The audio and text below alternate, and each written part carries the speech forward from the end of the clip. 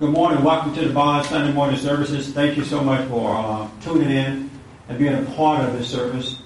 If you'd like to join in with us anywhere in the country, you can call 1-800-411-BOND, 1-800-411-2663. Go to bondinfo.org and get involved with this. The email is church@bondinfo.org, right? Church@bondinfo.org. Good morning, everybody. Morning. How are you doing? Fine.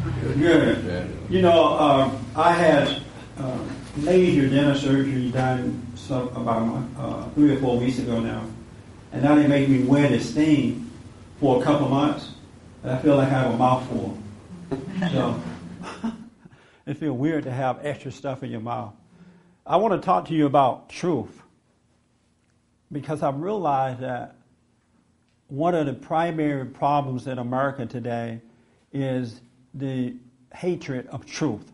Most people don't love truth, and that's why they're not going free. Let me just ask, do you guys, anybody here don't love truth? Who in this room don't love truth? Only 2 honest people, right? Okay, for those who didn't raise your hand, I'm going to have a question for you. It says, you all love truth, so you're going to make my day easy. But I want to give you some examples of what happens when you don't love truth. All right? I do a lot of traveling and speaking to a lot of folks, and especially with white Americans. And 9 times out of 10, when I ask how many white folks here are afraid to tell black people the truth for fear of being called a racist, and 9 times out of 10, most people raise their hands. Whether it's at a church or any kind of event, they raise their hand that they are afraid to tell black Americans the truth for fear of being called a racist. And as a result of being afraid over the years of telling black people the truth, it's at a point now where white Americans are telling me that they don't want anything else to do with black folks. That they're going to stop even trying to help black Americans. They're giving up. And especially after this election with a black president, anytime white Americans say that they didn't vote for him or they disagree with him, they're being called racist. And I'm hearing this from folks who have grown up with black Americans. Their friends are black. And now, whenever they speak up, it creates a problem between each other. And it's because white Americans have shied away from telling the truth for the last 50 years or so, for fear of being called a racist. I was down in New Orleans last weekend speaking to a group of young people, and they took me on a tour of the communities after Hurricane Katrina. And in the black communities, there are white people there trying to rebuild these communities. And they can hardly get one black person to come out to help them to rebuild their own community down in the 9th Ward, upper and lower 9th Ward, which is predominantly black. And white Americans are afraid. I mean, they can't even get black people to come out to help build their own communities. And they are afraid to go into the black community and ask them to come and help for fear of being called a racist. And I'm thinking, why do you have to prompt black folks to get out and build their own community anyway? And I'll get to that in a minute. But because of the fear of being called a racist, they can't even tell black people to come out and help us build your community. Help us out. And so they've asked me to come down and go into the black communities to tell black people they need to come out and build their own community. Isn't that like a shame? And the reason that black people are not doing that, most, not all, is because for the last 50 years that they've been told they don't have to be responsible. That the government will take care of you, which is another lie. That somebody give to you, you don't need to be married, you don't need to have, be responsible for yourself. Somebody else is going to take care of you. And so for you to tell them to get out and work, it's like telling them that they're wrong for not working. They become angry at that. And so a lot of people over the years have not told them the truth about themselves, and they've gotten worse instead of getting better. It is so bad that and I believe it was the NAACP sent out a memo or press release to black people asking them to get up and get involved with their own community. Because they've been so lied to about how to be responsible, or if they need to be responsible or not. And the parents are not teaching the boys and girls how to be responsible. And the truth is not there to guide them, right? And so they are not even getting up and doing what they should do. The truth is that most black people today are racist toward white people. That is the truth. But when you tell them that, they get mad at you for saying that to them. They call you names. For me, they call me Uncle Tom and sellout. They call me a nigger, or you hate your color, you hate your mama. Because they've been so taken away from truth that any little truth they hear, it hurts. And they'll fight to keep from hearing it, even when other black people tell them the truth. We had a conference yesterday with women, and it was interesting in that the meeting was supposed to be about women and their anger and how they should overcome it. And so I'm up there, right, Francisco and I are telling them what's going on, right, and how to overcome it.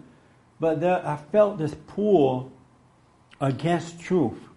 And it was hard for the ladies, not all of them, but most of them, to open up and just admit, yes, I'm angry, here's why, here's what I've done as a result of being angry. I have problems because I'm angry. They would not just open up and freely accept it.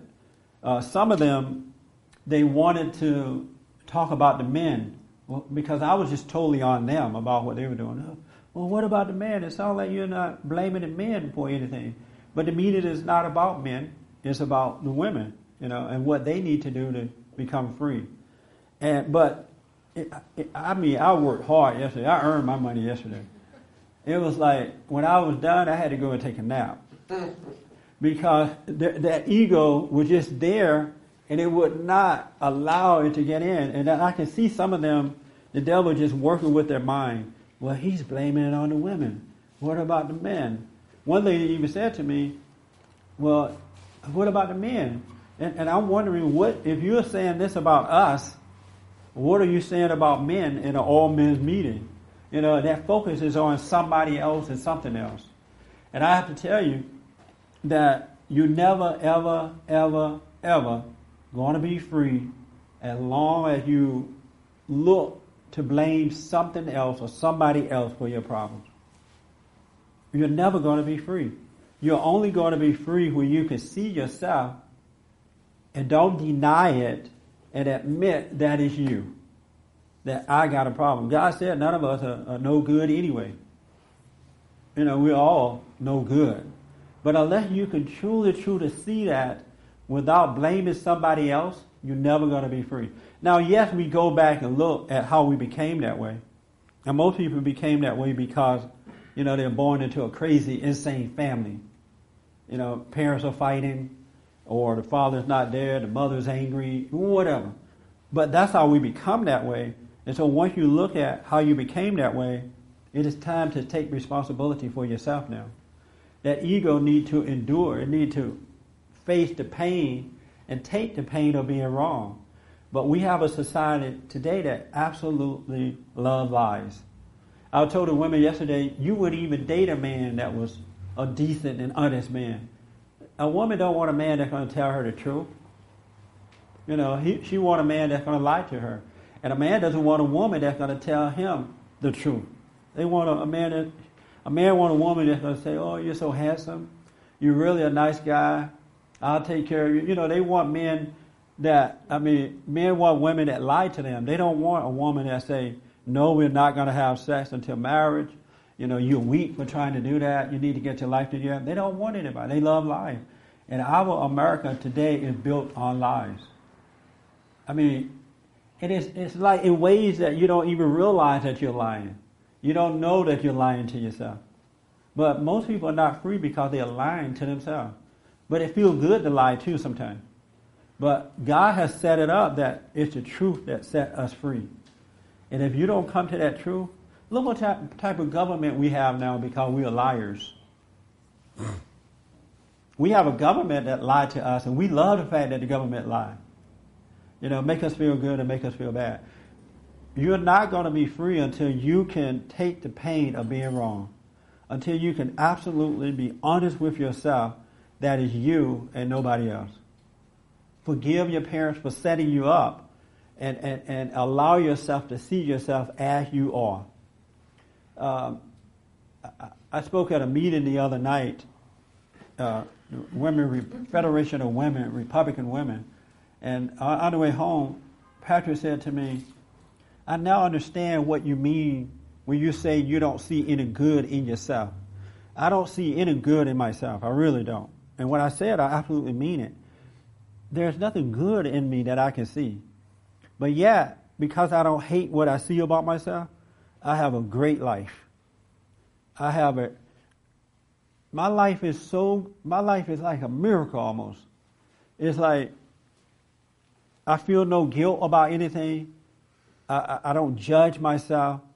I have perfect peace within myself. My purpose is laid out for me in life. I don't have to ever think about what to do in life, what I want to do. I don't feel like I'm missing something in life. I feel completed. And yet I'm overcoming things. And I'm overcoming the things that I can see about myself without hating seeing it about myself. And that's what people cannot do. The ego will not let you do it. You know, I was talking earlier about what it feels like when you're in love when a man loves a woman. It's like heaven to his soul. It's like he's been completed. And then in a few months, once that love starts to die down, you have this hateful battle that starts. Now you're fighting to get this love feeling back. And it's just all ego. Well, my life is not based on that anymore. And believe me, I've gone through that many times. I've been in love so many times I can't even count them. I had it so bad that when I would break up with one woman, when I knew we were about to break up, we had lost that love and feeling. You heard that song, We Lost That Love and Feeling? Oh, that's smart. But we lost that love and feeling, and it looked as though I wasn't going to get it back. I hurried up and found another woman to replace her so I could get out of this relationship. Anybody ever done that? Just Richard and I, right? Keep on living, you will. Yeah. Well, you had a question. Always overlap. I'm sorry? My boyfriends always overlap. Yeah. I never had a day without two at one time. That's right. Yeah, there was. And I used to wish that I could be by myself. You know, I was thinking, wow, why can't I get out of this relationship and just live without a girl so I can just have some fun? You know? But I was so connected to this God-like relationship with the woman, and if I had a empty space there, I felt like I had no life. Like I just was empty and lost and unloved. And I remember one time I was dating this very attractive woman. I mean, she was just what every man would want. And I would intentionally invite her to my job. And I worked at the hospital at the time. I would intentionally invite her to my job so I could walk around the job so the other guy could see me with him. How silly is that? And she used to come and she'd be all looking all nice and great. But I felt like I was walking with God. And then that relationship started to fall apart, and it was devastating to me. So I'd have to hurry up and find somebody else so I could get out of it. They keep from fighting, because if you don't get somebody else, now you got to fight with this person to keep them.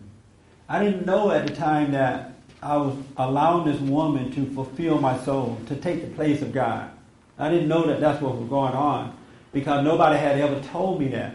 Had I been told that, hopefully I would have at least took a pause and looked at myself to try to get over that. But nobody ever said, well, you need to relax and feel that emptiness, feel that pain, so that God can come in and save you from it. They never said that. When I told other guys, older men, that I was like from woman to woman, they were like, right on, brother. That's how you do it, you know. They never say, you're never going to be happy this way. You're putting this woman in the place of God. And that's what's missing in our families and our society. Nobody's telling us the truth about what's going on. Once you get a glimpse of the truth, you can then go free. I'm telling you, folks, I love the truth. I love seeing what I see about myself. When I have to go through things, I don't fight about having to go through what I need to go through anymore, because I realize I got to go through these things to get better in life. I need to see my relationship with God. And if I truly have a relationship with God, then I'm not going to be angry about what I have to go through in life. If I have to feel loneliness, that's just the way it is. If I have to deal with people who hate me, that's how it is. If I have to hear people say negative things about me, that's how it is. And it shows my relationship with God. And I love that. And anybody who buckle down and endure the ego pain so that you can overcome it, you can have it too. You cannot have but one God in your life. And most people have more than one. And I want to, my heart desire is to get people to look at themselves. And it's hard on people when you tell them the truth because they think you are against them. When I tell women the truth, they think I'm a woman hater. When I tell men the truth, they think I'm against men. When I tell black people the truth, they think I'm against black people. And because their ego do not want to feel any truth at all. And I can also tell you that once you love truth, all your needs will be met. God loves us. And so if you need a job, if you need money, if you need a good relationship, whatever it is you need, He'll just add it unto you. But you will have that peace in that relationship with Him. And you'll find your purpose in life. There's nothing like finding your purpose in life. You never feel empty again. All right? Let me take some hands. Yes, Pat. You know, I used to think that my happiness was contingent on me seeing something in myself that I was good or some good in myself. Yeah. And it just kind of hit me now when you were saying that it's kind of weird. You know, you could be happy without seeing good in yourself. They seemed connected before, and all of a sudden that's challenged now in my mind. And, yeah. It's Well, 411. You're never gonna see. I don't know if I'm ever gonna see it, but if your happiness is based on seeing something good about yourself, you can hang it up. You're never gonna be happy. Isn't that weird? If you think that you're going to see something good about yourself, and then if you notice people lie to themselves and say that they're good. Oh, I'm a good person. And some of the worst people in the world, I'm good. and the world tell you that you're good. Oh, you're a good person. Because you feel so down about yourself, right? They say, no, you're a good person. Why do you say that? Instead of saying, yeah, you are. You're a messed up, no good person. But don't hate being that way. Isn't it funny? You got to love being the way you are in order to be happy. We've been told it's the other way around. And so people are fighting to be good in order to be happy. You're never going to be it. I mean, I don't know if you're ever going to be it. But you can hang it up for now. Yes? Well, just to follow up, I noticed I used to see or thought I saw good in myself. And I don't see that. I don't know if I see none now, but I don't see what I used to see. And it's kind of like, what happened to what that? What kind of good you thought you saw before about I just yourself? thought I was like good and, I don't know, I just saw these nice qualities and stuff. And like what? You know, nice qualities. Friendly, what? Funny, you know, I'll say all these things about myself that I thought were there. Yeah. And then the more I live, I guess, now, they seem like they're going away from me, you know, so the qualities I don't see the way I used to see them. It's very interesting. I haven't met a good person yet. I've not met a good person. And I've been all over the country. And most people think they're good. I just realized what good is too. I just realized that right now. But well, also I had this sense of myself, like this false sense of righteousness. And I would get around people that I knew, and I would get around, you know, quote unquote conservative friends, and we'd feel conservative together and righteous. And I realize now I get around the same people now, the same groups and stuff, and they're still nice people. You know, we're still friendly with them and everything. Yeah. But I don't get that same charge of righteousness just to be around them or to be talking about certain subject matters. And that's a very good point, because I work with a lot of different conservative organizations. And I noticed that we'll go out and we'll protest or we'll have a conference. And as soon as the conference is over, everybody go get drunk and smoke cigarettes. But when they're up there talking and debating, they're saying all these good things. And what it is, they feel good when they debate the liberals. And the liberals feel good when they debate the conservatives. And that's a false feeling too, of feeling good. The ones who think that they are trying to save America feel good. They feel better than the ones who are trying to destroy America. It's weird. It's interesting how we find these ways to feel good. How many conservatives do we have in here? Any conservatives? Oh, everybody in mama. Huh? Don't you feel good when you talk about how bad the liberals are? Yeah. Only one person going to tell the truth. You know, like you're saving America. You're not against America. You're not for abortion. Doesn't it feel good not to be for abortion? And you feel better than the person who is in favor of abortion? You say the Pledge of Allegiance, you feel better. That's a false goodness. That's not what's going to make you happy. Because as soon as you get through feeling good about that, you're going to be by yourself in a moment, and reality is going to set in. And they're going to tell you, you're no good. Look how empty you are. You don't have any friends around. You have nobody that loves you. That's not the one that you're looking for. But the real love thing that you have in seeing that you're no good, you never feel empty again. Or you never feel alone. And you don't get a feeling from anybody or anything. And that's why you can take it or leave it. But you got to come to truth about yourself before you can do it. And you can't face truth for a little while. You got to face it all the time about yourself. So Pat, you realize you're no good now? I'm a no good, filthy sinner. So you can clearly see it and you're not angry about it anymore. I don't know if I'm not angry at all about it. It's definitely something that I'm expecting myself to be angry about it because I always have been. Yeah. I don't know if I'm not angry at all, but I can tell you that I'm not. If I am at all, it's definitely not where it was because anything like that negative before used to be a wipeout for me. I've heard so many people who pray, they sit and pray, be still and know, and when they first start praying, they wake up and they see all these good things, they start to feel happy, and then the devil come and tell them something negative about themselves, they lose it. Then they say, oh, my prayers are not working. The meditation is not working because I see all these bad things about myself. And I'm telling them, you should be happy to see that. That's what salvation is, being able to see you're no good and being saved from it. But they don't want to see that they're no good, so they think prayer is not working because they're looking for something else. I think the challenge for me now is seeing weaknesses and all sorts of things about myself, and then there's a certain expectancy that they'll be gone at a certain point. Yeah. And then some of them just seem to be, hanging on, all my clothes or something. And then, there's just an expectancy that they'll be gone. And then if they're not, I'm kind of looking around like, you start to wonder a little bit what's going on. But right. Then I just kind of slough it off and just keep walking, because I don't know what else. What else are you going to do? And then because you're allowing the evil one to set you up, expecting these things to be gone, and if it's not gone in a certain amount of time, then you're going to judge yourself that, wow, nothing is working. I'm still a bad person.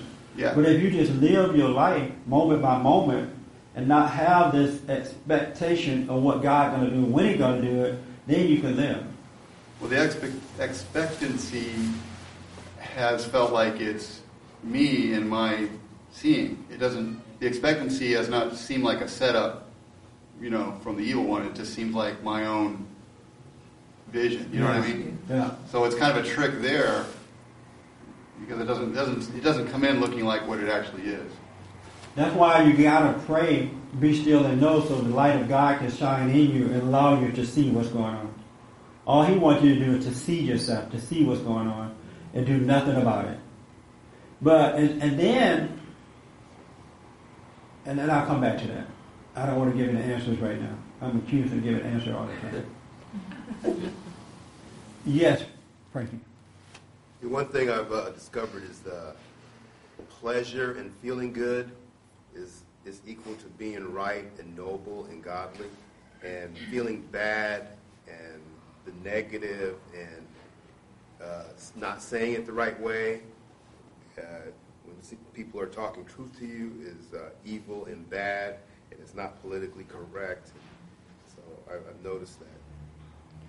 It is so bad, people. I'm telling you, it is so. The truth is hated so much that when you just tell people the truth without being mean or just say it, they get mad at you. Our society is falling apart because the truth is not setting us free. And the truth should set you free. But what is the truth? The truth is you're no good. You're not God. The truth is that nothing or nobody else can make you free. The truth is that there's a difference between men and women. The roles are different. The truth is that we are no good. But how do you face that truth now, We've been lied to and dumbed down so much that how do you face that? Let me ask this young lady, Christine, is there anything good about you? Are you a good person still or no? No, and not only do I not tell the truth to myself, I can't tell the truth to other people. Really? Yeah, I skirt the issue. I wouldn't just, whether it's a black person or a white person, I don't really tell them what I think, honestly. And when you have the opportunity to do it, what happens in that moment that prevents you from telling the truth? I want to hurt their feelings. I just want to, kind of skirt the issue. Or, I might try to get the message across, but I won't just say it, really boldly. And when it's time to face the truth about yourself, what happens that prevents you from facing that truth about self? Well, I don't think there's anything really good about me, so I've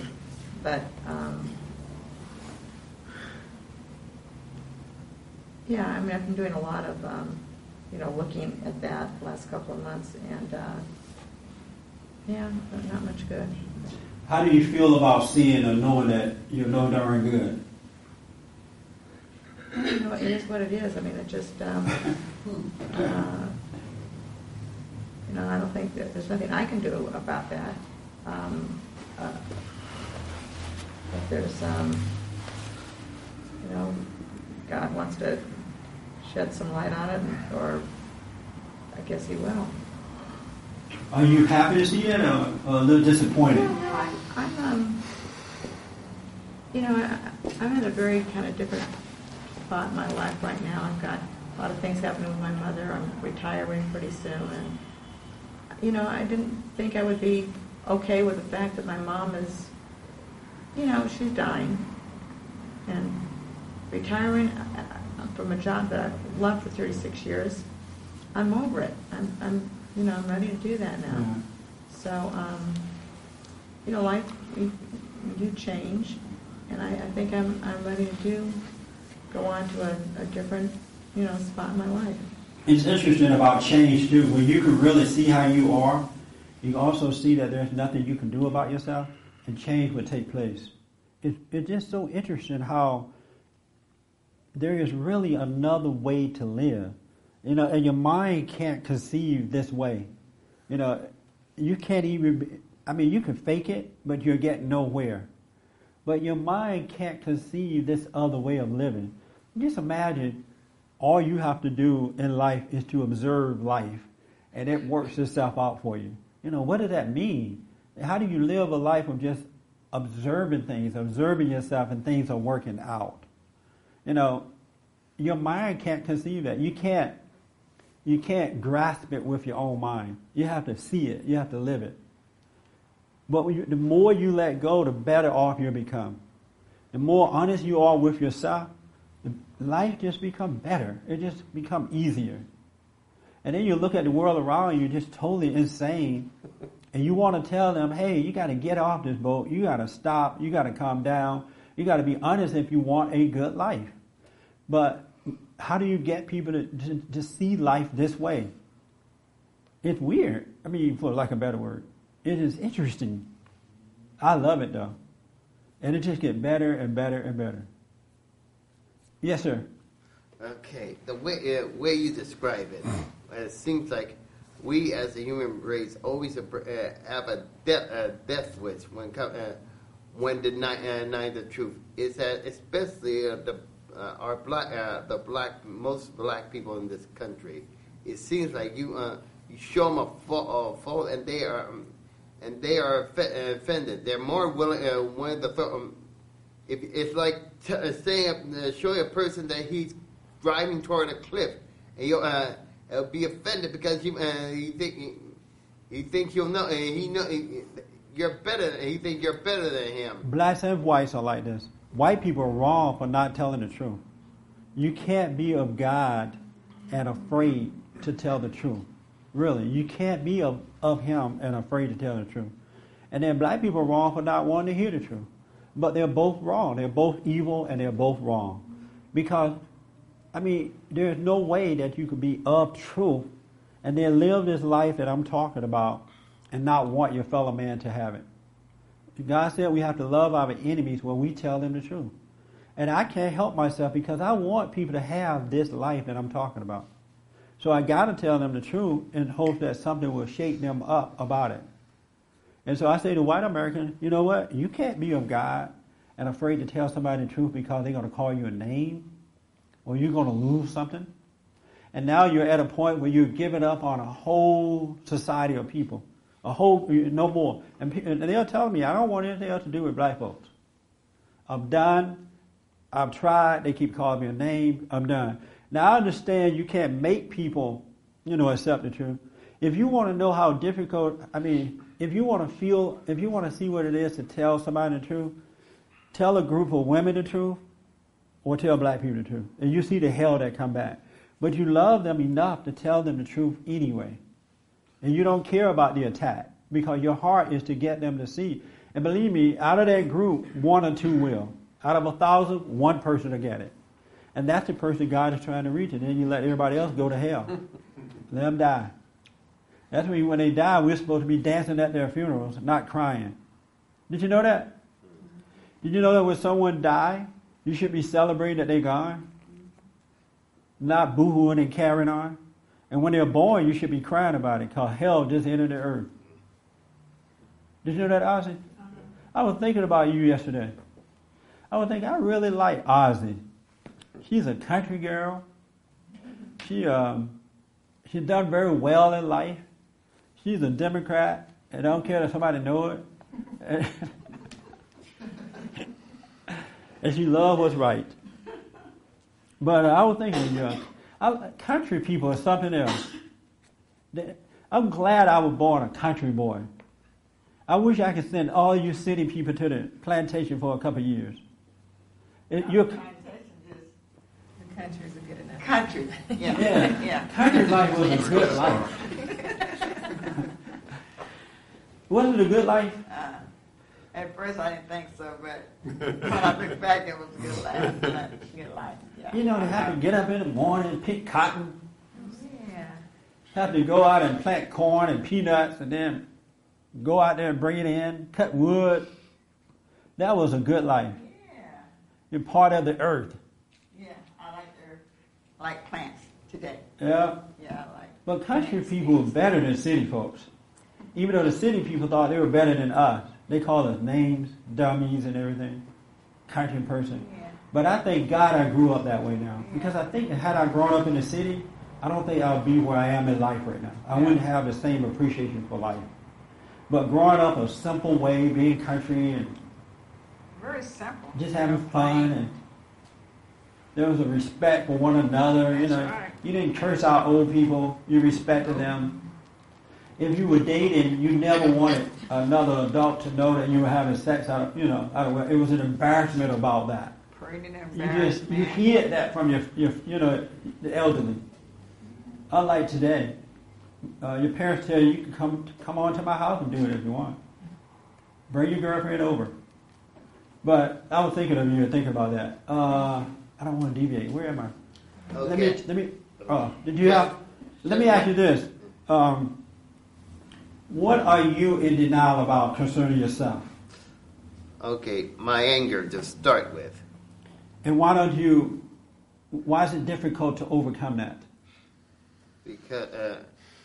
Because I always felt in many ways some injustice was put upon me, and I have trouble dealing with that.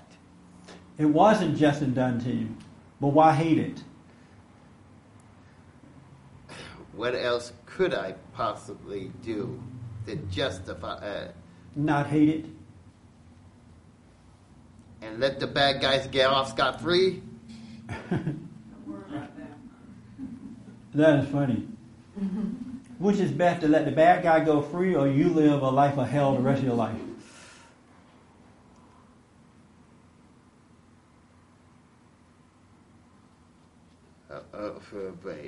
Tried neither. When nothing when nothing you do seems to work. It's never going to work until you come into that right place. As long as you hate the bad guy, your life is never going to work. And you're 50 years old now, right? Well, to be honest, it doesn't really feel like it. But you are, though. The reality is, you're 50, right? Only Are you 50 or not? He can't even tell the truth about that. The answer is yes or no. Give it up, Brandon. Give it up.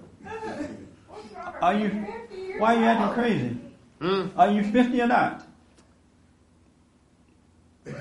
Now that's being personal. That's been your age is personal. See how bad things are.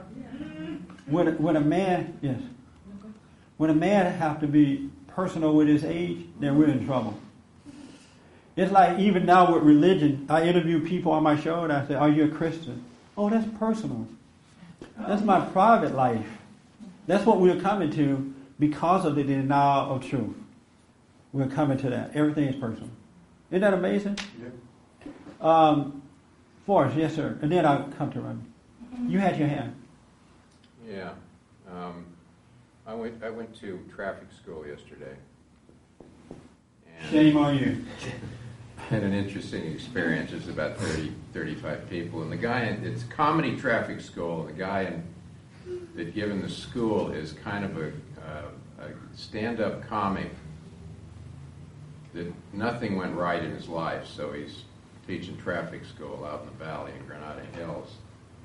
So he's very liberal, and he's from New York, and 8 years of Bush and this and that, and then he starts to talk about this officer in Texas, the young white officer who stopped the black football player, and intimating that it was racist, which there may have been some of Is that. this a white teacher or a black teacher? He was white, Jewish. And so he's talking about this, and then I, of course, said, wait a minute here. I said, you mean, I said, like the guys in Oakland where 4 guys got shot? And he said, well, that was different. I said, look, these guys have to make up their mind in split seconds as to what to do in these situations. There's no book. They have to go by I don't want to get off truth about stuff, so instead of a long story, I had to take on the whole crowd. Yeah. There's black guys sitting on both sides of me, 6'5", and I took them on and did very well, by the way. Good.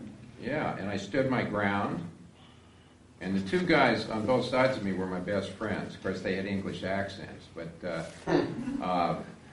it was an interesting experience because everybody in the room was against me. Yeah. Yeah. And that's how it is when you're on the side of truth. Most of the time, most people are going to be against you. You're going to have to stand alone, but it's okay because God is with you. You're trying to help. You're not trying to prove yourself. You're not trying to hurt anyone. You want them to realize the truth too so that they can go free. Mentioning in that story, I saw that as well. Apparently a police officer stopped some guy from going in to see his mother-in-law before she died because the guy ran a red light. And now there are some black people going out and saying that this is racial profiling. I mean, they don't even know the whole story, and they call it racial profiling. Rather than saying, the guy made a bad judgment, the officer could have made a bad judgment, why not wait and see? But if you allow the real truth to get in there, it may wake up other black people. It may change the relationship between police officers and black people, and there are folks out there who do not want that to happen. So that's why they're putting in this lie right away, to get people angry so that they don't really take the time to see what's going on. That's what's going on right now with that story. And then the guy who killed the 4 officers up in Oakland last week, they're saying that he is the hero. The guy that killed the officers is the hero. And this guy had, I believe he was accused of raping some young girl before that. He has a criminal record. But black people up in Oakland, some of them are calling the murderer, alleged murderer, a hero. This is the type of society that we have now. He was on parole. Yeah, he was on parole. But that's what we have now because the truth is not prevalent in our personal lives and public lives. And we can't go free as long as you don't love truth. But you got to first love it about yourself. Then you can go free. Yes, Randy? I was going to say, you can't even tell people that you're not good or that you have issues because they have an ideal of you and they don't want it disturbed. Yeah, You know? that's right. And they will deny that you say, no, I'm not good or I'm not this. And they'll say, no, you are because, you're their role model for what's good maybe. You are so right. I hear people telling me that all the time. When I say I'm no good, don't look up to me. It's like they'll put me in a God-like role, and to hear that God is no good, what do you do? What do you build your life on if the God that you got on the pedestal is no good? It's like a letdown to them. I have an uncle like that. He's like, boy, you think you're something else. I'm like, I'm no good. I'm just enjoying life and having a lot of fun. I appreciate it. Oh, don't say that about yourself. Don't say you're no good. But it's the truth. And it's okay that I'm no good. Because for some reason, God has worked it out for me. When I thought I was good, life was tough. Whenever you think you're good, life is hell. Because if you're good, you're God. And it's rough being God. Did you have your hand? Yeah. How do you know what you're in denial about yourself? That's a good question. And Ed McAllister wanted to answer that for you. He's like, because he loved that topic. Well, as a matter of fact, How do you know? I was thinking I had an answer. Repeat the question a little bit so that they can hear it around the world. How do you know what you're in denial about One of the ways I know, in fact, it happened this week. Whatever I'm angry about in someone else, I got. I noticed that about myself. You became angry? Yes, I was. We were trying to get a business deal done. There was a deadline, and a group of us were trying to work very hard to get it done on time. And I realized I went home. I looked at myself in the mirror, and I immediately called up one of the people that works with me. I said, "Hold on, don't do anything. We're all just a bunch of crazy, angry people. Don't make a move," because we were going to have another meeting. I looked at myself in the mirror. I did not like what I saw. I saw an angry, nasty person, and I almost burst out laughing. And so the next day, after all the meetings were over and things didn't blow up, I drove up on PCH, which is one of the ways I kind of cool off. Beautiful place, right? And one of the people that was working with me called me, and he sounded so mean and nasty and dry, and that was the way I was sounding just a few hours before. The very things that. So I'm sorry, I'm not exactly. Yeah. That's not. Yeah, make a long story short. Sorry. The point is, whatever you hate in somebody else, whatever you're angry about, you've got that too. And I saw that the very people who were denying why this thing couldn't happen were doing the very same things I was doing. And Doug, not a great direct answer. Sorry. Doug is like jumping up to add to it. Sorry, Doug. He's jumping up and down to add to that. How do you know when you're in denial about self, right? Yes. How do you know when you're in denial about yourself? I don't have an answer to that. I actually had the same question. You have a question? I had the same question. Oh, you had the same question? Oh, okay. Let's go to the Holy One. See, I didn't even have to say the name.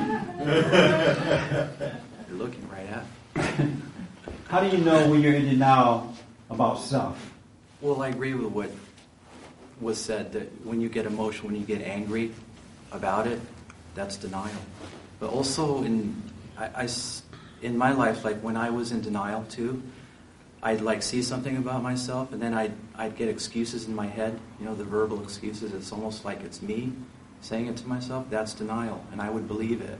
There was always a multitude of excuses in my head, but now I just acknowledge, when I'm wrong or weak, and I pay more attention to that. The excuses that will try to excuse it away, and I just see it clearly. It's just that is denial, and it's trying to It's trying to prevent the good that's going to happen if you just acknowledge it, and that's it. Did that help at all? Be honest. That didn't bring anything to light for you? No. Dear Lord, want to add, then I'll add. When Ed was talking about himself and seeing himself in other people, that made him mad. That happened to me, and I realized that had happened to me. I had gotten mad at a lady for being like a know-it-all and having all the answers and all this stuff. But I didn't know it at the time. Yeah. And I was so mad with her because she was always jumping in and all that stuff, and it's just like that was me. Yeah. That was totally me. Yeah. I don't know why I'm laughing, but it wasn't funny. My friend want to add to that. Well, actually, what you were saying about, well, when I used to be on the corners, doing things I wasn't supposed to do. What were you doing on the corner? Selling oranges? Nah. Can't hear. What were you doing on the corner?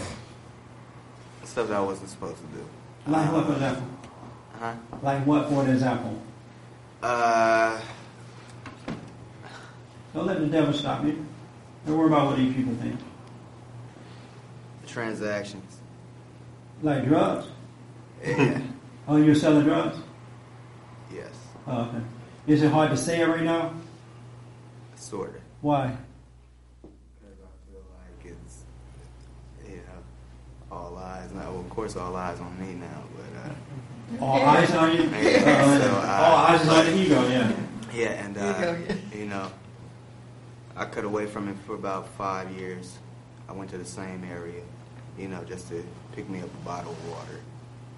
And how those guys addressed me, how they used to talk to me, that's exactly how I used to talk to, how I used to treat people when I was out doing what I was doing. Right.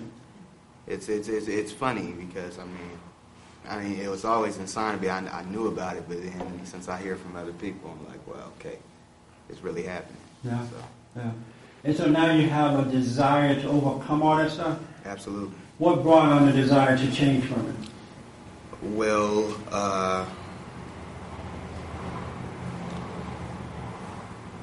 was in numerous situations where I'm not saying I should have, but I was supposed to die, probably. It didn't happen. You were supposed to die? Speak up just a little bit for me. I was supposed to, I think I was supposed to. You should have been dead. Yeah.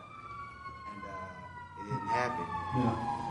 So, my belief and my faith, and I started recognizing, my wickedness with what I was doing. So, I'm not saying I was going to church every week, but I was withdrawing myself from what the crowd was doing, and then I was gradually trying to get up.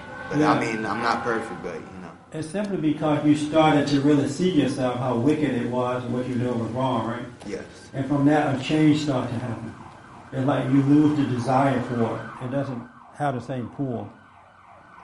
And see, that's the magic of life, is when you can see yourself as you are. The fact that you see it, and you see how evil it is, you start to change. You start to lose that pull that it has on you, or that desire, because you can now see it. And the way that you know that you're in denial about self is your reaction to truth and your reaction to the environment around you. When you're not in denial at all, you're not subject to your outer environment at all.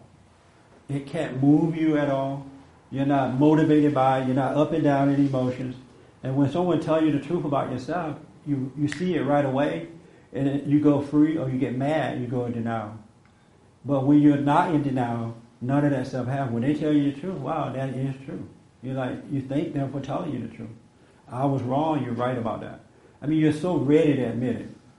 But if you're in denial about self and someone tells you the truth, it's hard for you to see that. You don't want to see it. And, you make up excuses not to see it, or pretend like you can't see it. You come up with all kind of denial stuff. But when you are not in denial, you're open for truth. about yourself. If a little kid told you the truth, or a black person told you, a white person, you're ready. If your enemy told you the truth about yourself, even when I'm debating my enemies, I listen to what they have to say, because some of what they say may be true about me. It really, because your enemy will tell you the truth before your friend, and they'll tell you in order to hurt you. But when you're not in denial about self, you can receive the truth from anybody without being mad about hearing that truth. And you know yourself too. When you're not in denial, you know yourself. A person who is in denial is in denial about self. They don't want to see the reality of who they are. You start to see yourself clearly. That makes sense? Yeah. And you're just ready for, I love it. It is so nice. It is so nice. It really is. But you got to come out of denial about self. And we have done some awful things in life. When you're in darkness, when you're growing up angry and you're out of control, we do some bad stuff growing up. Have you noticed that? And then our stuff, we'll judge other people, so what we're doing, it doesn't seem so bad. Like with Raymond, he was talking about how bad black people are and stuff. But with himself, he can't admit his age. He can't get over the anger. Because it's easier to say how bad the black folks are. It's harder to say, I'm angry and I'm in denial and don't want to admit my age. Because he got to drop his anger so that he can face everything about himself first. I'm 50, but I don't have... Don't admit it now. But I'm forcing you to... Well, it doesn't feel like it. Right. Yes, Stephanie. You had your hand. It's probably nothing. What you were talking about before, I was wondering how they made that guy into a hero, the shot the 4 police officers. First of all, they hate police officers. Right. They hate authority. And there's this anger toward authority, especially policemen, from black people. And so when this guy killed them, it was just some joy for them. Like this guy, it doesn't matter. Even if he already has a criminal record, that is blamed on the white man. So it's just justice being done in an angry person's mind. So he get off? No, he's dead. I think he's dead. Oh, he's dead. Oh. Yeah, he's dead as a doorknob. He's done. But Jesse, I'm following that story too. He shouldn't even have been out, the guy that killed those officers. Yeah. He should have been still in jail. Well, a lot more people are going to get out now. Did you hear about that? Now that the state is broke, they're going to start letting out more prisoners. Yeah. So get ready, folks. But that's how they can do it. When you have hatred or anger in your heart, then you justify wrongdoing. It's funny how you can do that too, and it seems right that you're doing that. When you have that kind of anger. That's why God wanted us to drop anger. What did the officer, what did they say they did wrong? I don't know the whole story yet. No. They stopped him to arrest him. He just started shooting. No, they stopped him. Yeah. And he came out the car shooting at right. the police officers. Oh, okay. The first 2. The second 2 were SWAT officers. When they went in, he went to his sister's house, and he had a gun in there. When they went to get him, and he opened fire on them with automatic. Yeah. It wasn't a semi, it was straight automatic. So those 2 got killed. They eventually died. So they killed him.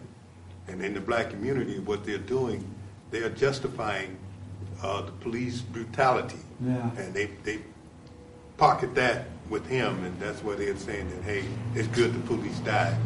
Can you imagine what that's doing to the next generation of black kids growing up? Yeah. It's just going to get worse when they see the adults blame the officer for that. They're going to think police officers are bad too, and they're going to grow up hating police officers. And so it just continued to go that way. Rather than rebuking this guy and being honest about it so the kids can learn, the lie, and it's like that in most people's lives. Rather than saying, you know what, I'm wrong for doing that. Even if you can't stop doing what you're doing right now, at least know that is wrong. When you could just know that I'm wrong, I'm doing this thing, but I'm wrong about it, it's like what happened in your life. You start to get away from it. You find it just, it's like God comes in and He starts to shine the light so you can get out of it. But if you're doing wrong and don't admit you're wrong, you're not going to get anywhere. You're just going to get deeper into it. Because you're denying truth. That's what Adam did. Adam said, the woman made me do it. Instead of saying, you know what, God, Father, I'm sorry, I was wrong. And had he said that, the women would be suffering and the men would not have to suffer. We would have a good life, but he denied it. I'm wrong, I'm sorry, I'm wrong. It's like with parents, with children, when they mistreat their kids, they're angry with the kids and they yell at them. And the kid's like, you know, Dad or Mom, why you treat me this way? I didn't do anything. You're the one that's doing it. Instead of the parents saying, yes, child, I'm wrong, I'm sorry, they'll make the child angry so that they don't have to admit that they're wrong. And recreating the kids in their image, and the hell continues. Isn't that amazing how evil, how lies work? You got to wake up. Yes, Matt. Did I see your hand? Yeah, you were talking about racism and how, you know, white people are just kind of fed up and it's true. And it occurs to me that everybody is so self-righteous. You know, you have white people that are self-righteous about because, you know, they kind of look at what's going on with black community and just kind of write them off, you know. Yeah. You know, we're going to go over here and just forget about these guys. And black people kind of are self-righteous in their own way towards white people. And look at what these guys have done over these years, and they kind of build up this thing inside of them. Yeah. But it's like kind of like the way of the world is self-righteousness. Everybody is self-righteous, That's but nobody is what the world is. actually righteous. Yeah. And it occurred to me that in the Our Father prayer, it really doesn't talk about being, that I remember, being righteous in this. It just tells you to forgive, you know, that forgive as we, you know, we'll be forgiven as we forgive. So like the whole emphasis is on forgiveness, and you've been talking about this for years, about forgiveness. But the way of the world doesn't talk about forgiveness. It's only about being righteous. Yeah. Or not really righteous, but self-righteous. Yeah. It's amazing. Evil is having its way, and it's destroying. And evil made a promise that it's going to destroy every man, woman, and child. And it is absolutely happening. Now, did that help to explain how do you know when you're in denial about self? Yeah. It is. Are you in denial about yourself?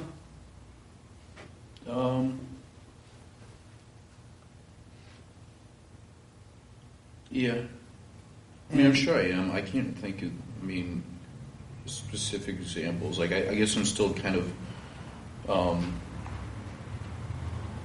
to tell, like, what I'm actually in denial about and what I'm not. Yeah. Do you have anger toward yourself or anyone else? Yeah. And toward who, yourself or someone else? Myself. And what are you angry at yourself about?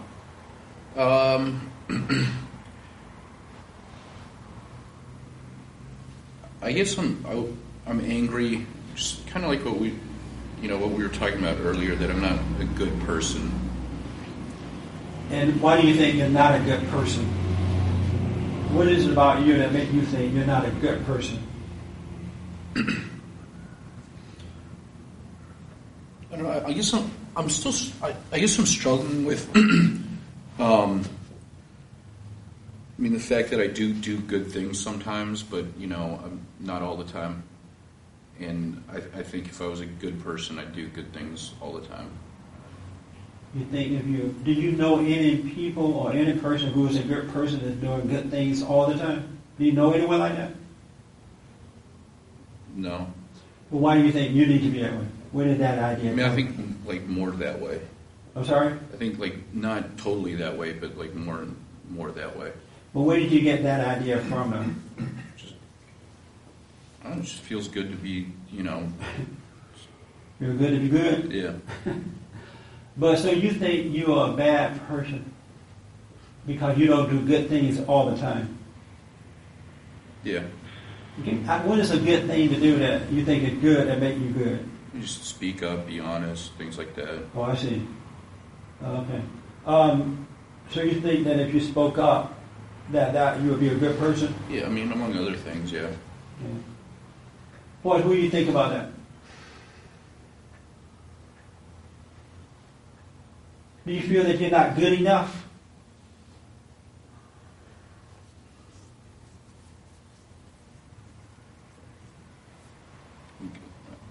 Like you can't do things right? No, I think all in the time? general I do things right. Yeah. Yeah, I mean, not all the time. What do you think about that, Forrest? In relation to what? Just in general? That he feels that he's not good enough because he doesn't do good things all the time. Well, how many people feel that way? That you're not good enough because you don't do good things all the time. If you get your eyes off yourself, from the standpoint of being selfish, and do things for others, tell them the truth. What do you think made him feel that way, that he's not good enough? Because he doesn't do enough good things. What do you think made him feel this way in his life? Well, the obvious thing is self-judgment. And what do you think made him or caused him to start judging himself in that way? I probably started him on that road. You probably or you didn't? Yeah. Did you or you probably? I guess I did. Well, you need to know for sure because I don't want to put anything in your mouth, but I don't want to make you need either you did or you didn't. Probably means you're not sure. Yeah, I started him on that road of judgment. Yeah, he's good, he's bad. This is good, this is bad. This is this, this is that. You know. You did that to him? Yeah. Do you realize your father did that to you? He's thinking about it now. Yeah, probably. And how did he do it?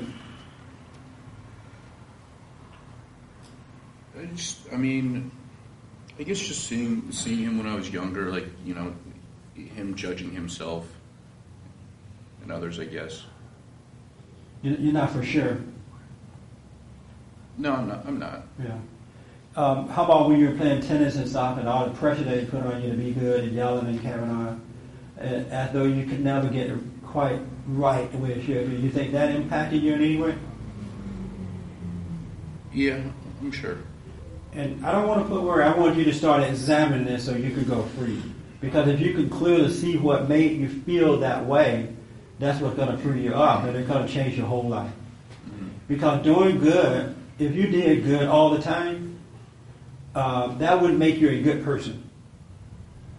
And a lot of people think that if I can go out and just do good, if I do good all the time, it's going to make me a good person. That's not what's going to make you good. If you got up every day and did good, that's not going to make you a good person. If you got up every day and just told the truth to everybody, and I've seen people do that, that's not going to make you a good person. Some of the worst people on earth are the ones that tell other people the truth. Have you ever noticed that? Oh, yeah. Especially the Christians. All in the name of Jesus. And I remember people who used to meditate, they were like, every time you meet somebody else, they tell them the truth. It's your mama. You hate your daddy, you know. Yeah. And there's some of the worst you want to run. Have you ever noticed people like that? You were like that, Richard? Yeah. So just because you tell truth or do good doesn't make you good. That's a deception from the devil. So I want you to let that idea go. Because you may get out there and try to do good, thinking that that's going to make you feel better, and you're going to give away all your money and time and still feel bad about yourself. Maybe have you ever thought that telling people the truth is going to make you feel good? Or be good? Yeah, I have in the past, yeah. And a lot of people have done that. Yeah.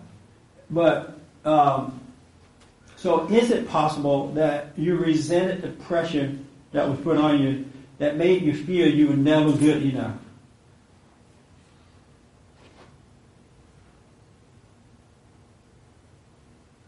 Have you ever thought about this at all?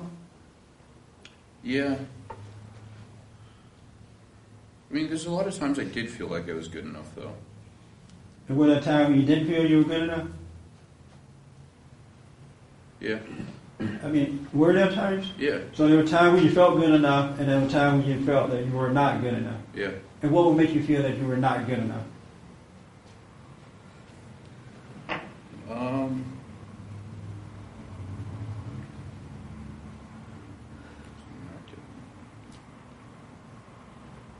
This is why it's so important to know yourself, because if you can get to focus on yourself, you'll start to understand what brought on these things for you. And because you end up hating these things, and that's what brings it on. But underneath that hatred, you forget what really caused it. But if you start seeking, God will allow you to see it, and then He'll set you free from it. Yes, Forrest. What is the timing, or when, like when I was young, I had no desire to examine myself. And it didn't happen until I was older, right, unfortunately. And when you start examining yourself, that's when you start, I found that things start to change. But you have to have a genuine, truthful curiosity right towards the things that I see that you're asking. Because I'm going through the same thing with me. If you don't face them, look at them head on, and you do, the answers hit you between the eyes. I mean, as far as, why would I want to do that? Why would I want to go there? Why would I want to do this? Even though I still have a weakness to want to go in that direction, I see that it's just not the right. It's just not the right thing to do. Yeah. I don't want to go down there because I know what's waiting for me. And so your question is, at what point in life do we start to focus on stuff? Yeah, at what point? I mean, when the pain gets too much? Yeah, that's a very good question. In the Bible, it says that when we get older, it tells parents to teach us the right way to go. And then when we get older, we'll find it for ourselves, right? And so when you get older, your ego is less, it's not as strong as it is when you're younger. When you're a young person, you feel like you are God, and you're the master of your own life. But as you get older, you start to feel the pain of death. Life is a little shorter, and you can look back and see the mistakes you made. That's when you start seeking. You have more conflict now, and you start looking at how to overcome it. But so do you feel like tension right now when I ask these specific questions between you and your son? Do I feel tension? Yeah.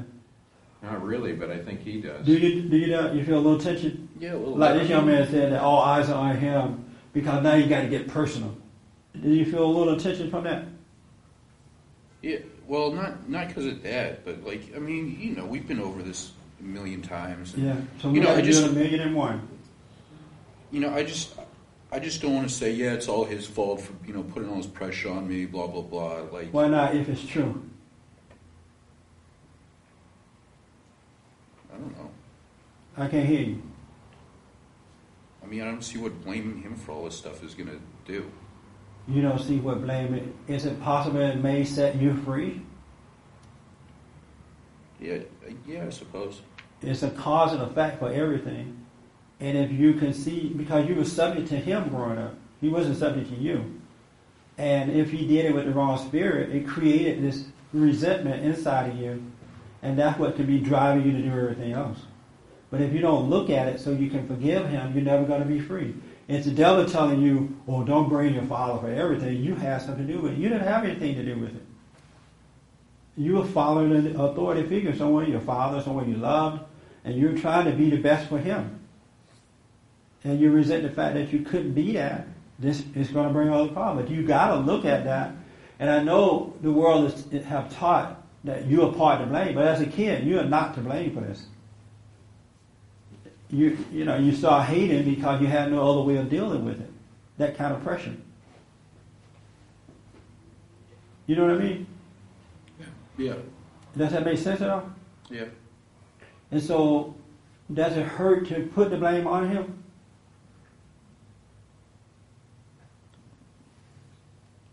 Not really. I mean, if he's to blame, If you were a father, and your father yelling and screaming and cursing and carrying on at you, you doing that to your son, how do you think your son will feel about that? Obviously not great. I can't hear you. Not great. And why would he not feel great about it? Because no one likes to be, yelled and screamed at, and, especially a young son needs, encouragement, and, And did you feel that way growing up at times? Yeah. And what did you do about it when you felt that way? When I felt like he was yelling at me too much? Yeah. Probably just secretly resented it. I can hear you. Secretly resented him. Yeah. And unless you can admit that and face that he did that to you, how are you ever going to go free? Do you think it would hurt him to admit that he did this to you? I don't know. I mean, what is holding you back from admitting it and being honest about it? Do you think it would hurt him? Do you think that, what? I don't know what I'm trying to understand what's holding. Because there is something there that making you not want to look at the picture as it is. He told me this on the phone a week and a half ago. He told me. Hold on a minute. What is it that's preventing you from doing it? I think I've done it. I mean, there's no use just saying, keep on saying, yeah, he put all this pressure on me when I was younger. And it's not, the pressure was wrong, but the problem with it is that you hated him for it. And that's what's eating you up inside now. You're not free from that hatred of it. And he did the best that he could do. He did what at the time he knew how to do it, at the time he thought was right. But because you hated it, that's what you need to let go of. But unless you can face that, you're never going to be free from it. Okay. And when you are free from it, he can never make you feel that way again, or anybody else. They can never make you angry again. That makes sense? Yeah. So you said you've talked to him about it. Have you forgiven him? Yeah, I thought he forgave him for it a long time ago. Maybe I haven't. Can he still upset you? Yeah. You haven't forgiven. Because once you truly forgive your father, you're going to love him. And if he never changes his attitude, you will just love him and see him as he is and not be moved by it. You got my word on that. And then everything else in your life will straighten out itself. It will start to straighten out and fly right. It will just naturally come together. But you got to face the whole thing as it is. And everybody, I hated my mother and dad too. I really hated my mother more so than my father because my mother had the most influence. My dad wasn't there. And when I went to her and said what it is and forgave her, then I could see reality in a different light. And my mother and I became good friends. She would call on me to help with the other kids and stuff. But I had to face it. I couldn't pretend that it wasn't what it was. I was a child subject to my parents. And my mother did a number on me. And so you're never going to be free until you can do that. Nothing else is going to save you from that. Isn't that right, Forrest? For sure. And you about to say he talked to you before about it? I talked to him about a week and a half ago, and he told me in uncertain terms that I had heard him a lot of times when he was young. Yeah. And he in a very angry voice. And I don't know what he thinks, but instead of pursuing, going along those lines and understanding that he does hate me and he needs to get better, he must admit these things to himself. I guess he thinks that makes him a bad person or something. If he admits. Do you think it'll make you a bad person to say, I hate my dad? No. Do you know what's holding you back? I guess not. Susan, what do you think about all this? I think this is a right-on conversation. Do you hate your mother too? I don't think so. So why you roll your eyes just now? They almost went up at the top of your head. What made you roll your eyes just now? Because she didn't give an answer. She didn't give an answer? No. I think everything that you said is very true. I think that he was hurt many times during his tennis career and for other things. Yeah. This is how Forrest deals with things, and I know that even today, this morning, I haven't been able to forgive him because he can get me to that pressure point, again, just by being a little short or whatever with me. Yeah. Now, do you understand that that's your key to freedom? Yeah. Because there's no other way to go free. And then you'll be able to really get along with him. When you hear his voice, it won't make you mad, or your mother's voice, it won't make you mad. Because God will set you apart from them. And you guys will become more like friends rather than son and parents. You become an adult then. But you got to look at the whole thing and be honest about it. Do you resent your mother for anything at all? I don't think so. She did everything right while you were growing up? 100% right. But without a doubt in my heart, I'm 100% convinced that it's the anger toward your father that you've not really faced and let go of that's interfering with your life. I have no doubt about it. Because I grew up with you and I know this stuff. I know how you were treated at times.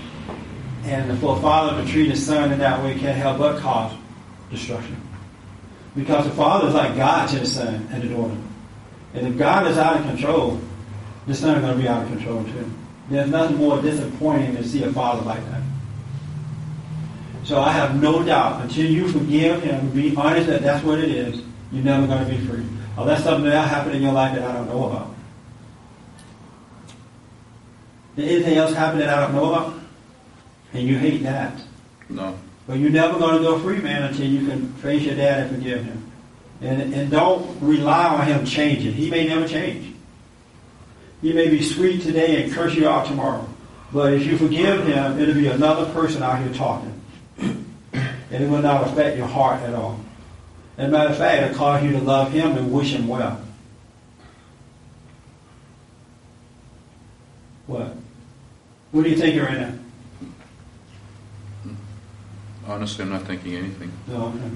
Would you at least think about this and kind of look at it closer? So, yeah. And if you have any resentment toward him at all, if he can make you mad, if there are times when you don't want to be around him, if you don't want to communicate with, all that is evidence that you still resent him. That's the evidence. When you react to your world, the outer world, it's the evidence that you have hatred in your heart. Because when you don't have hatred in your heart, you cannot react to your outer environment. You can't do it. It's impossible. Isn't that right, Forrest?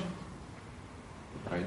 Real fast. Are there things that you did to him that you regret now?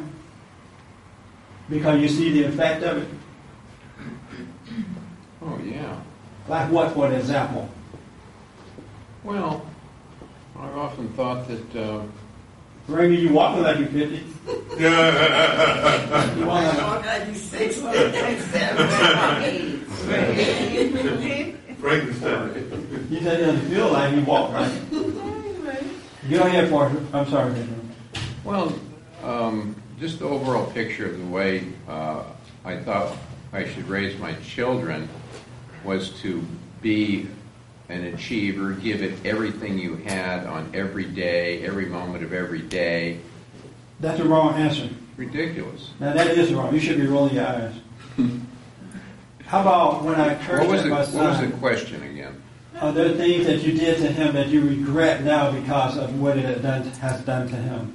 Well, there were moments when I thought he was irresponsible with his work ethic. No, I asked, are there things you've done to him that you regret now because you see what it has cost? Answer number 3. See how hard it is? We can just talk about it. I can't remember incidents. Do you ever remember days cursing at him on the court? Well, sure. Do you regret that?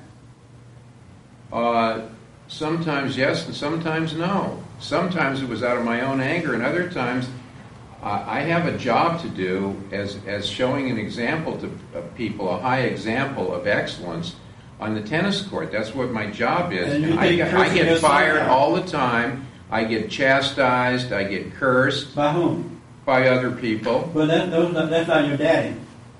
What? Other people are not your father. Do you want me to tell you what my answer is, or you want to give me what you think I should say? I want the truth. I just gave it to you. But do you think cursing your son is the right way to do it? Sometimes. There's a time to curse your son. God damn it! How come you're not trying? Whatever it is, I regret a lot of that when it came from my own anger. But at times, it's up to a good teacher to get angry at a student for not. Curse them. What? And curse them. What do you mean by incurse them? You said it's time for a good teacher to get angry at the student and use curse words. Yeah. So there's a time for a father to get angry at his child, whether the male or female, and curse at them because they want them to be the best. Yeah. You agree with that, Dan? There's times to do that. I don't know. Do you agree with that? You're 24 years old now. I don't know. You think that it's okay for a father to curse at his son because he wants him to be the best?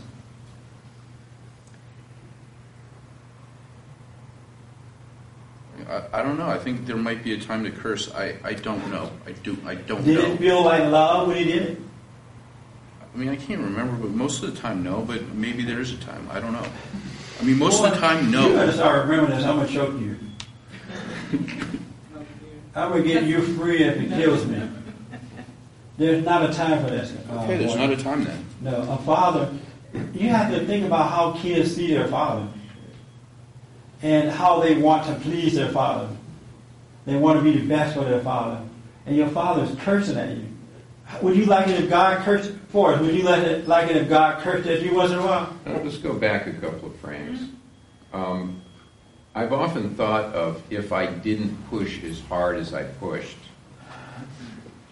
that it was probably the wrong thing to do. If I'd have gone 95% instead of 100%, or 90% instead of 100%, might have made a lot of difference. What I didn't realize at the time really is this athletic thing doesn't mean very much in the scope of a person's life, and it can be a huge negative. And so therefore, if it's injurious to a young person, especially my own kids, it was the wrong thing to do, and it was a mistake. And I have a feeling that that's where I made the mistakes with all three of them. I pushed them too hard. There's a way to push, but push in the right way. Push with love. I know how to push that way, but it gets to a certain point. I don't want to go into that. It sounds like excuses. Yes. I just want to know, Forrest, did you curse at the other kids too, or just yours? I curse at all of them. I don't miss a one. It's an equal opportunity, huh? Yeah. Well, I'm out of time, and I just want to say, Forrest, that it's evil to do that to your children. Any father or mother, but especially father, who curse at their kids to make them better in life is operating from evil. God never curses at you, and He makes you become the best person in the world. And you represent God in the home. And for you, hopefully you would see that after a while. And when you and your son sit and have a good talk, you can admit that was evil. Because it didn't make him the best person. It made him feel like he's not good enough. And you definitely pushed him. You did your best in that way. But if you look at the result, it didn't work out. But had you done that with love, I guarantee you he'll be a different young man today. I agree with that. You shouldn't want anything that badly that you will have to curse at your kids to make them do it. That's not love. And Doug, you're going to have to, hopefully, I pray that you really take a close look at that and be honest about, and I understand maybe you just don't see it right now, but you need to examine that and see how you really felt when that was happening to you, the embarrassment of it, the shock of it, so that you can start really seeing it and know that like he said, that's all he had to operate with. So you can truly forgive him. But you shouldn't right now worry about if you're going to hurt his feelings, or you putting all the blame on him. He need to have all the blame for that part because he did it to you. You were subject to him. And unless you can look at it, man, you're never going to go free, I'm telling you. And then once you forgive him, you'll have that right relationship with him. It'll be very nice. But you also have a peaceful life. And it's hard for Forrest to admit it totally. It's hard for him to admit it. And so don't expect that to happen. You have to talk to him about how you felt about it when it was happening. And the impact that it has left on your heart. Will you think about that at least? Yeah. All right. And if you need me, the three of us could get together and we put a cross on it. We can do everything to get it right. What do I have to do to admit it? I mean, tell me what I have to do to admit it. I thought I just did. You admit it, but you think it's right. I don't know how you feel. I don't. I don't think it's right. You said you thought it was needed at times. Well, it was never needed. It was never needed. Okay. Never needed. To guide him, to teach him, to be patient with him, to tell the truth is all he needed. He didn't need the cursing from you. That kind of pressure is not good from a father. It's not from God when you do that. It's not love. In closing, I'm out of time. I wish I wasn't, but I am. When you are conscious of self and you love what's right, the whole purpose of it is to create love. Because when you're of that, you are of love. Like I was telling Doug, it's not what you do that makes you good. You have to be good in order to do good. Meaning that your nature has switched from evil to good. And now you have God's nature in you, which is a good nature. But you're still going to see that you're no good. But you're going to operate from love, and that's when your world starts to open up. The whole purpose of being honest, the whole purpose of truth is to create love, to be of love. That's why you tell somebody the truth, because you want them to get better. You don't want anything from them. You're not trying to hurt them. You just know if they can admit truth about themselves, what really happened, then they can go free. You're creating love then. And that's what we are on earth for, to create love. And when you have anger in your heart, bitterness, when you're a liar, when you deceive yourself and others, you can't create love. Because you're of your father, the devil. And that's why we got to tell the truth, because the truth is love, the truth is God, and He will come and dwell in us, and He will change our ways, and we can live our lives. That's the purpose of admitting that you're wrong. That makes sense? Because otherwise, you don't even have love. When you're in denial, you don't have love. You have this phony love, but it's not real love. That's why you got to admit you're wrong, so your heart can change. That was wrong what he did to his son. Wrong. There was no love in that. And that's why he was traumatized from it. Do you guys understand that? I'm sorry? A little. Well, we may have to do a part 2. How much time we have? 1 minute? We only have 1 minute. Who can read really fast and well? Not the way it takes you a minute to get up here. Let me do this. I want you to read, when you have time, I want you to read 1 Corinthians. Is that what it is? Yeah, 1 Corinthians chapter 13, 1 through 13. You're going to see what love is. It tells you what it is. And when you come out of denial, you're going to live that way. And when you're living that way, you know you have it. 1 Corinthians 13, 1 through 13. Will you read that? And we'll discuss it next Sunday. We don't have time to read it, Raymond. I appreciate that. We're out of time. But that's what love is. But when you let go of your anger, when you forgive others, and you're born again, you start living what it is talking about. You can't help but live that way. All right? So this week, what I ask of you is that you look at yourself and be honest. I mean, if I were a father, I had to do this with my son. I wasn't there for my son, and I admitted that I was wrong, and here's what I did. I'm sorry about it. And my son didn't overcome right away, but I stayed patient with him, and now he's much better. But I can't halfway apologize or apologize and make up excuses. I had to do it because, I have to curse once in a while. No, you don't. Not if you want to make your kids better. All right? So read that. I invite you to go to my website and get a copy of Be Still and Know. It's a prayer CD, and it will show you how to calm down so the truth can catch up with you. All right? And when you love truth, you're open so truth can come in. It's not hard for truth to enter inside of you.